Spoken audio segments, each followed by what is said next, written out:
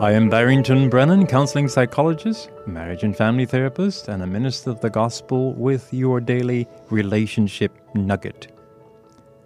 Are we a nation torn apart by violence and crime, or are we a nation filled with love, compassion, and understanding?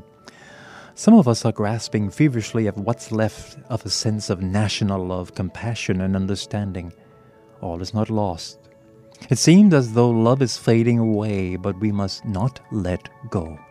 In 1965, Hal David and Burt Bacharach wrote these words: "What the world needs now is love, sweet love.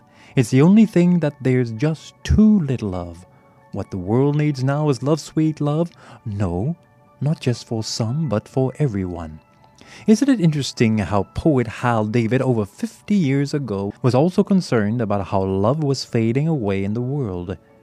He saw the world then filled with plenty, everything it needed, but one thing it needed the most of was love.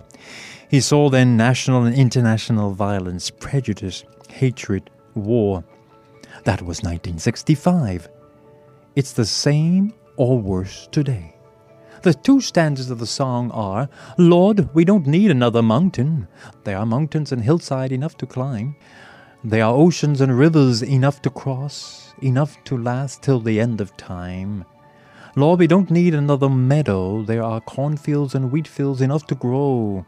There are some sunbeams and moonbeams enough to shine. Oh, listen, Lord, if you don't want to know. Oh." Now, here is a stanza I just penned with the same theme in mind. Listen. "Lord, we don't need another white sandy beach or groupers down deep in the sea to reach.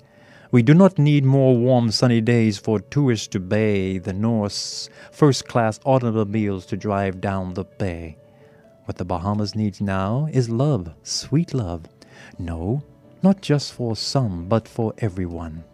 Now, I found it also fascinating that it was also in 1965 that Jamaican Bob Marley wrote the song One Love, People Get Together. The song was released as a single in 1965, but used later on his album Exodus in 1977. He also wrote one out of a need for his country to live in peace and not war. The central theme of the song is also love, peace, and harmony. Here are a few lines from the song. One love, let's get together and feel all right. As it was in the beginning, one love. And so shall it be in the end, one heart. All right. Give thanks and praise to the Lord, and I will feel all right. One love, one heart, let's get together and feel all right. True love dispels hatred. True love neutralizes the need for war and violence. True love crosses racial and ethnic barriers. True love is blind to the physical makeup, color, size, height, accent of the person, but open the heart and feelings to everyone. Black, white, Bahamian, Haitian, Jamaican, Greek, American, German. What can we do as individuals to change our nation and let more love permeate our hearts? Here's one thing we can do. Each individual must be determined to show love, respect, and appreciation to everyone, whether on the bus, in the workplace, church, sports center, or home.